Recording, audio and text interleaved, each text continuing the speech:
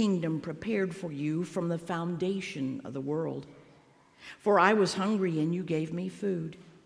I was thirsty, and you gave me something to drink. I was a stranger, and you welcomed me. I was naked, and you gave me clothing. I was sick, and you took care of me. I was in prison, and you visited me. Then the righteous will answer him, Lord, when was it that we saw you hungry and gave you food, or thirsty and gave you something to drink? And when was it that we saw you a stranger and welcomed you, or naked and gave you clothing? And when was it that we saw you sick or in prison and visited you? And the king will answer them, Truly I tell you, just as you did it to one of the least of these who are members of my family, you did it to me. Let's pray. Lord, as our guests come this morning and share the vastness of the ministries in which they participate, we ask your blessing upon their lives as they share. Bless our hearts as we hear, and commit us to your gospel in new and wonderful ways. Amen. I'd like to begin by introducing Christine Money to you. Christine has served as warden of 3 prisons over 30 years. Do not let her diminutive stature fool you. She is some kind of woman. And in her ministry, she was to experience in prison the power of Kairos, and how Kairos literally changed the atmosphere and the culture within a prison. After her retirement from prison work, she wasn't done, and then went into prison ministry, working first with the Kindway Board, and then expanding that, and is now the executive director of Embark, which is a prison ministry that prepares parolees and volunteers to work together so that persons coming out of incarceration are more successful in that very difficult transition. I'd like to welcome Christine, and she's going to introduce you to Rich and to Paul. Welcome.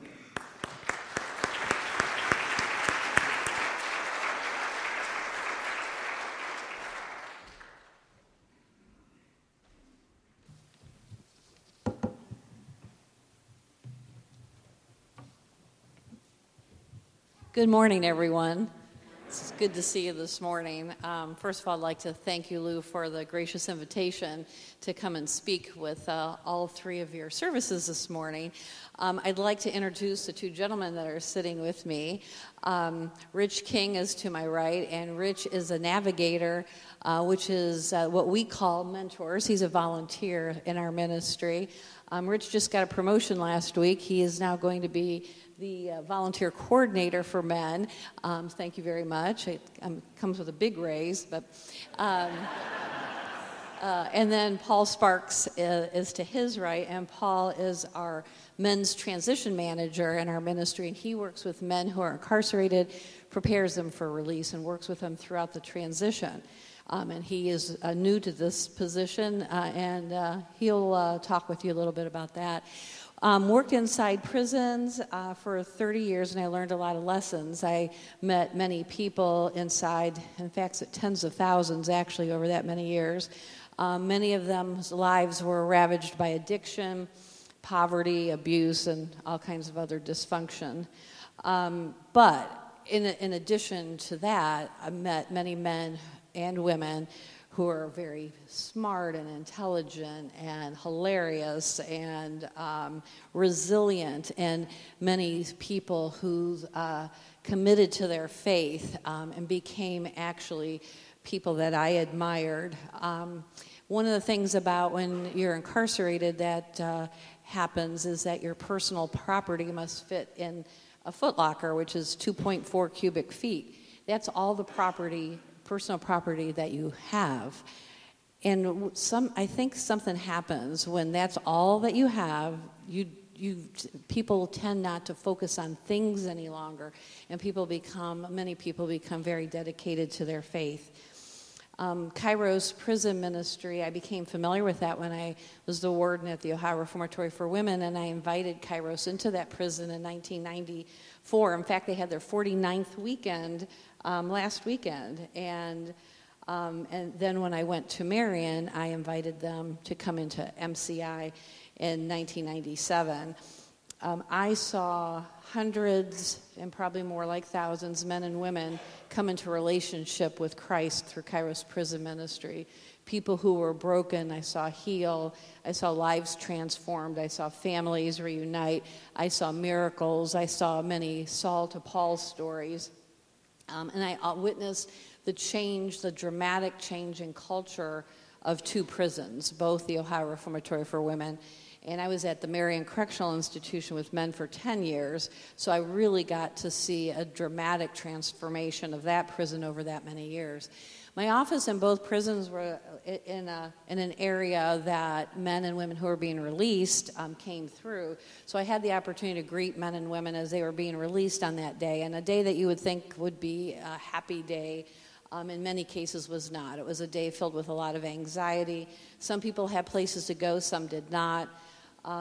And I knew that when I ever retired, I knew that I wanted to do something in ministry, and I knew I wanted to do something with reentry, because I thought that everybody should have a plan and a place to go and a group of supportive people. So I retired from the prison system, joined the Kindway board, and then became a staff person pretty quickly after. But there was a group of Kairos volunteers that had already had the vision of putting a nonprofit together, which they did, and their vision was to assist men and women in the transition from prison out back into the community, really standing in the gap. So where Kairos and other ministries are very effective leading men and women to Christ, there was pretty much a gap of service when it came to transition then into the community. So we pulled together a design team that included successful ex-offenders and Kairos prison ministry volunteers and some Department of Corrections officials, and we designed what today is called Embark, which is a Christ-centered prison ministry for reentry. And we're at ORW and MCI. We engage with men and women at least 1 year, sometimes 2 inside, and then stay connected with them. For at least 1 year, or many times much longer than that in the community. We have a couple of programs that we do for a year, close to a year inside. Celebrate Recovery, which is a Christ-centered 12-step program, because what we do in all of our work is we want to honor Christ. And then we do a program called Getting It Right, which is preparing for release. In addition to that, people like Rich come to the prison as a navigator, which is a mentor, and he's going to talk about that. We help people put together transition plans, and we connect them with housing. We have job partners. We make sure they have bus passes and sometimes even clothes and food. We do this with 2 full-time staff, Paul and I, and 3 part-time staff and 70 volunteers. We form a human safety net, and we accompany men and women from incarceration to independence. To date, there are 111 men and women that started with us inside and are now in the community. We have had 2 individuals reoffend.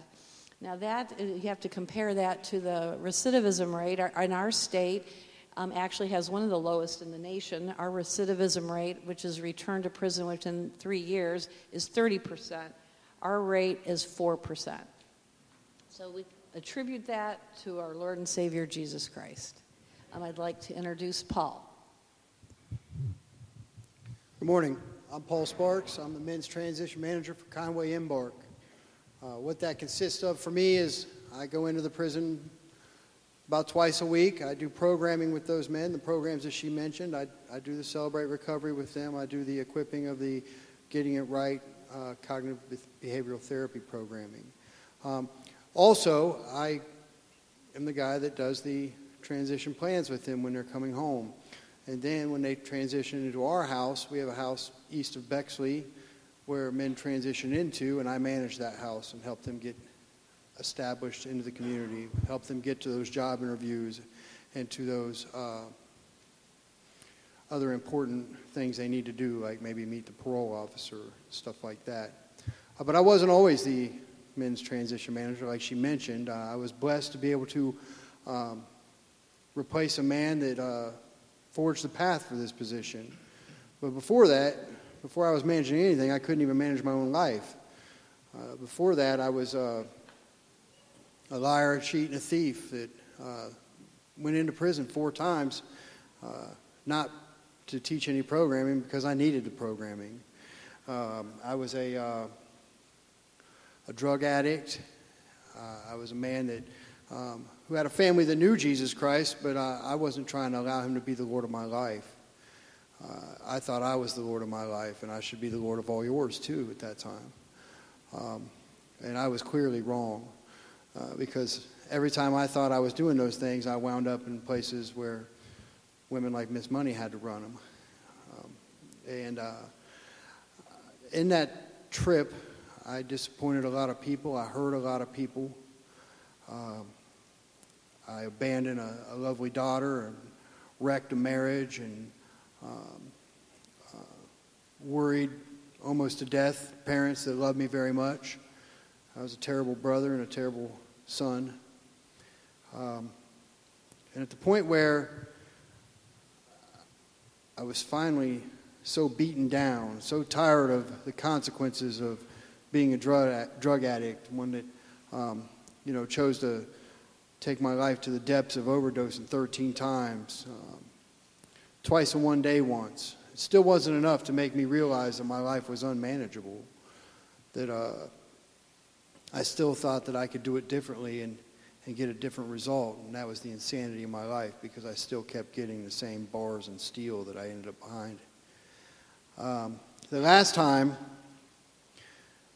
SWAT raided my house, and my house was wired up like Big Brother. I don't know if any of you guys have ever seen that show. There's cameras everywhere, and because I was paranoid and I wanted to know who was coming and who was going, and I saw them coming, but I couldn't get out, so I thought I'd be smart and hide in the rafters up under the insulation. But they found me, and when they did, I thought I was going to be disappointed, but really it was a relief in my life because I knew the chaos could finally stop. I could finally let go of this insanity that I was chasing in my life, and I did that. And that was shortly before they put me in a Franklin County jail, which was not the nicest accommodations. It's definitely not what I had in mind for my retirement plan. But I was laying there on a sheet of steel because they were out of mattresses, and I was all rolled up in this blanket, and I was withdrawing from opiates heavily. And I liken that to that experience to the experience of Jacob with the angel at the riverside. And I wrestled with God there, and I cussed God, and I blamed God. And then I surrendered to God. I made that decision that my will doesn't work. And since then, I've found that His will does. Amen for that. So I got busy. I had been introduced to programming in the past, but I hadn't centered it on Jesus Christ. And this time I did, and as I got busy, I got blessed with going up to Marion, but I didn't get to Marion Correctional. I was next door at North Central, which was like Beirut. It was, or Baghdad. It was crazy there, and but I was blessed that they had 7 recovery meetings in 5 days there, and I got active. I went through Kairos there. I got baptized there. I went to college there.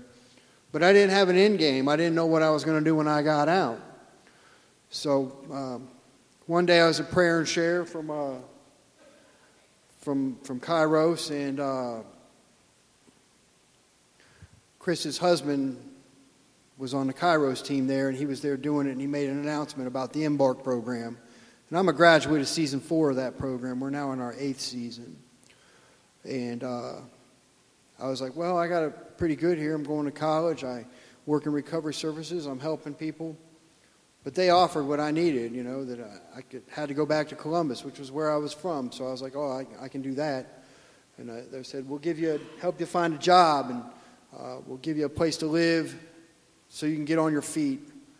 And those are the things that I needed, the things that though my family tried to help me in those things, just couldn't provide for me like this program was able to do. And so I decided I'd be all in, kind of like we've been talking about today, and I have been. So I made the move over to Marion Correctional Institution, and I got all in. I got involved. I started tutoring for the college and was able, because the college was in both penitentiaries there, so I was able to finish that, and I started tutoring, and I got involved in the recovery network there, and more importantly, I really got involved in the Embark program and in meeting the people that have been through it, and with the brothers that were going through it with me, and I forged some relationships.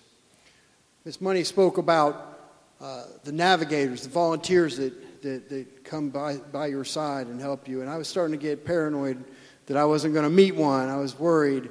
And I kept going to the other facilitators. I'm like, I haven't met a navigator yet. I'm getting close. What am I going to do? And they're like, calm down. You'll meet one.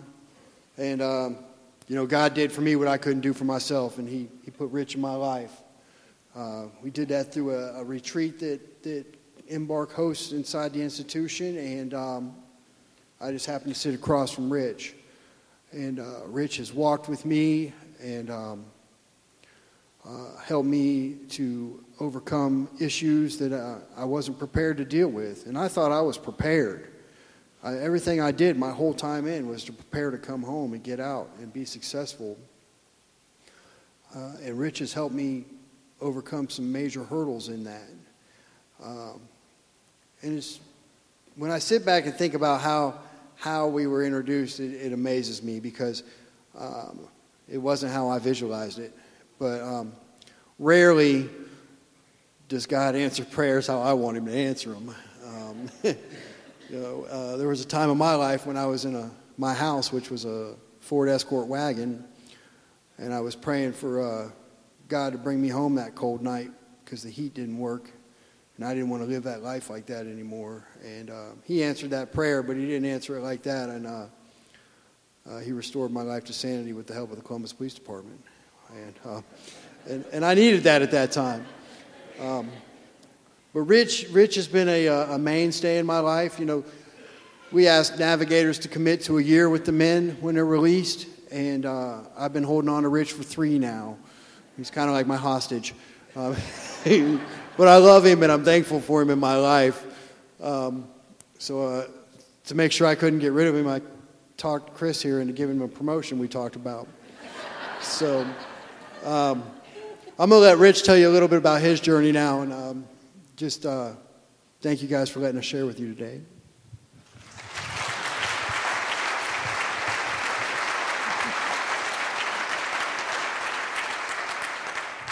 Good morning to all of you. It is simply through the grace of God and the power of the Holy Spirit that I am a Kindway and Embark volunteer. Prior to October 2015, I had never been in a prison, and I wouldn't have said that it was very high on my bucket list. But earlier in 2015, I received a letter from a good Christian male friend that invited me to go on a bus trip and spend the day in retreat that Paul mentioned earlier with the men of Embark and the staff of Embark at the Marion Correctional Institution.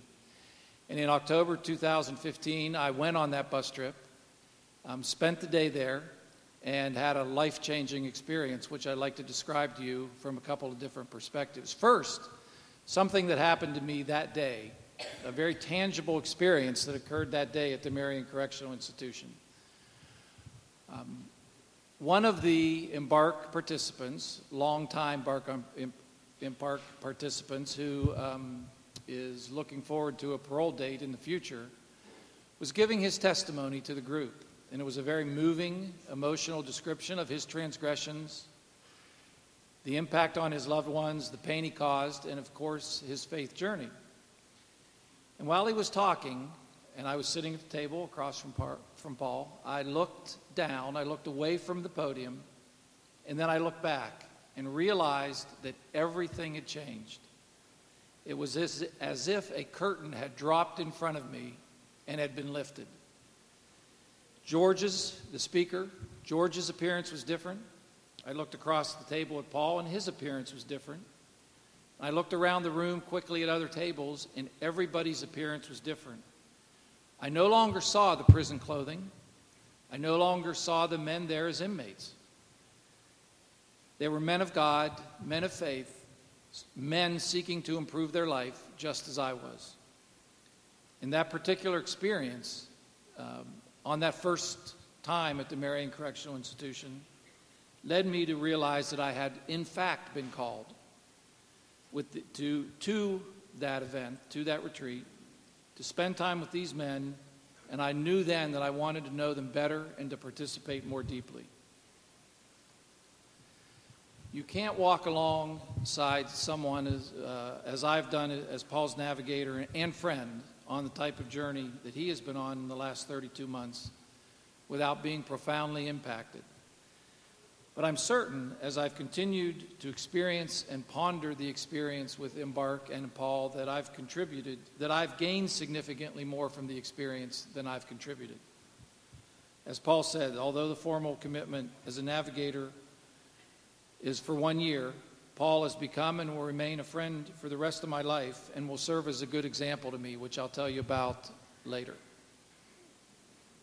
But I want to take it a step further in the description of our experience together and take you back to January 2016, which was the time of Paul's release, and provide a bit more context. And I want you to stop and think for a minute. You're 41 years old. You've just been released from prison after a 5-year term, which is a reason to be excited. Chris mentioned that earlier. But she also mentioned that shortly after that, reality sets in. The reality that you have to begin to build a life. You have to find a job. You have to arrange transportation to that job. You have to arrange transportation to the grocery store, to church, to any place you choose to go. You have to locate clothes to wear. You have to learn to manage your money. You have to pay bills. You have to make financial decisions. You have to reestablish your identity. You might have to clean up outstanding debts or judgments before you can even test for that license that we all consider very basic, a driver's license. You eventually have to take your driver's license test again. And until you get that driver's license, you have to acquire a state ID, something that I had never heard of until early 2016. In short, you have to become familiar again with every aspect of this fast-moving society that we all take for granted. And I don't think it's a bit trite or it's a bit dramatic to say that when you walk out the doors of Marion Correctional Institution or any prison, you're starting your life over. And if you think that doesn't take preparation, doesn't take support, doesn't take help, then you're wrong. But the good news is that along with family and friends, and some have those family and friends, and some don't, Embark provides the preparation, the support, the help, and the love needed for these men to be successful. And the statistics which you've heard about earlier, only 2 of 111 have gone back to prison, proves that Embark works. As a result of volunteering with Embark, something has happened to me. I'm not sure I can describe what's happened, but I'm glad it's happened. I'm thankful it has happened, and I'm just going to continue living and pondering the experience as it continues to happen in real time. Volunteer navigators, such as myself, and there are probably about 2 or 3 dozen of us, meet once a month at the Marion Correctional Institution with the men that are still inside the prison. It's from these monthly meetings that relationships are forged and navigator relationships develop. The relationship with Paul developed as he described as a result of that first bus trip, that first day that I was at the Marion Correctional Institution. But I've had the privilege of working with 2 additional men that have been released, Antoine and Frank, and those relationships developed through the monthly meetings that I described. Each time that I leave MCI after the monthly navigator meeting, I spend most of the drive back to Columbus basking in the joy, the peace, the self-awareness, the resilience, the values, and the faith that I encounter with these men of Embark. To be clear, I'm not consumed by my joy or my peace or my self-awareness or my resilience, but I'm consumed by theirs. And as I drive, I'm preoccupied with one particular question. Why do I get to go home and these men here, these men there must stay behind? Which leads me to the primary lesson that I've learned from the totality of my Embark experience, and that is a much elevated appreciation for that saying that we've all heard, probably sometime in our childhood, there, but for the grace of God, go I. In my individual view, there is only one difference between me and the men of Embark, and that is I have made one less mistake in my life, for which I'm grateful, but which I've also learned by hearing and knowing their stories can change in the blink of an eye. I love Paul. I'm proud of Paul. I love the progress he has made since his release in January 2016 and how Embark has remained and in fact become a more important part of his life.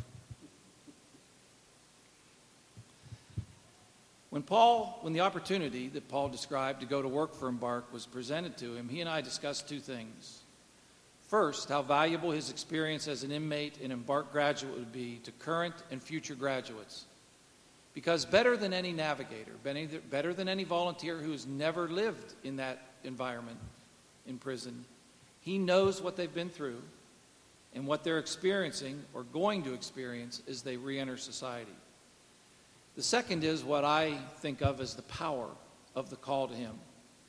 He and I discussed that his transition from a stable, well-paying manufacturing job with fine benefits is similar to God's call to Abraham, to abandon his current and comfortable existence, to step into unknown territory, and to simply trust as he followed God's call. In my judgment, this is why Paul will always be a good example to me. He is a current-day Abraham, hearing God's call, trusting God's guidance, and stepping away from a comfortable situation into an entirely different path, a path of service to others. Why? Because through the person of Christine Money, God called him to it. On behalf of the volunteers of Embark, I want to tell you that we love to volunteer with the program. We love each of the men that are associated with the program, either inside the institution or that have been released. We love going to MCI. We love spending time with them, and we're humbled that they have accepted us. Embark is certainly a journey, not a destination, but the original call that I experienced in October 2015, that I wanted to know these men better and that I wanted to participate more deeply, continues to unfold for me in a satisfactory manner because of them, and for that we are all grateful. All of the volunteers are grateful. I want to conclude by telling you sort of a personal aspect of the relationship that I have with Paul and that I have with Antoine and Frank, the 2 other men that I've been fortunate to mentor. And that is to just read to you a prayer that we try to say each time we get together. It's known as the Merton Prayer. It's composed by Catholic priest and monk Thomas Merton. I say it every day because it's great comfort to me, because I think it describes a realistic relationship with God, with life, and with our futures, no matter our station in life. And the prayer goes as follows. My Lord God, I have no idea where I am going. I do not see the road ahead of me. I cannot know for certain where it will end or the direction it will take. Nor do I really know myself. And the fact that I think I am following your will does not mean that I am actually doing so. But I believe that the desire to please you does in fact please you. And I hope I have that desire in all that I am doing. I hope that I never do anything apart from that desire. And I know that if I do this, you will lead me by the right road, though I may know nothing about it. Therefore, will I trust you always, though I may seem to be lost and in the shadow of death. I will never fear, for you are ever with me, and you will never leave me to face my perils alone. Amen. Thank you for having us here this morning.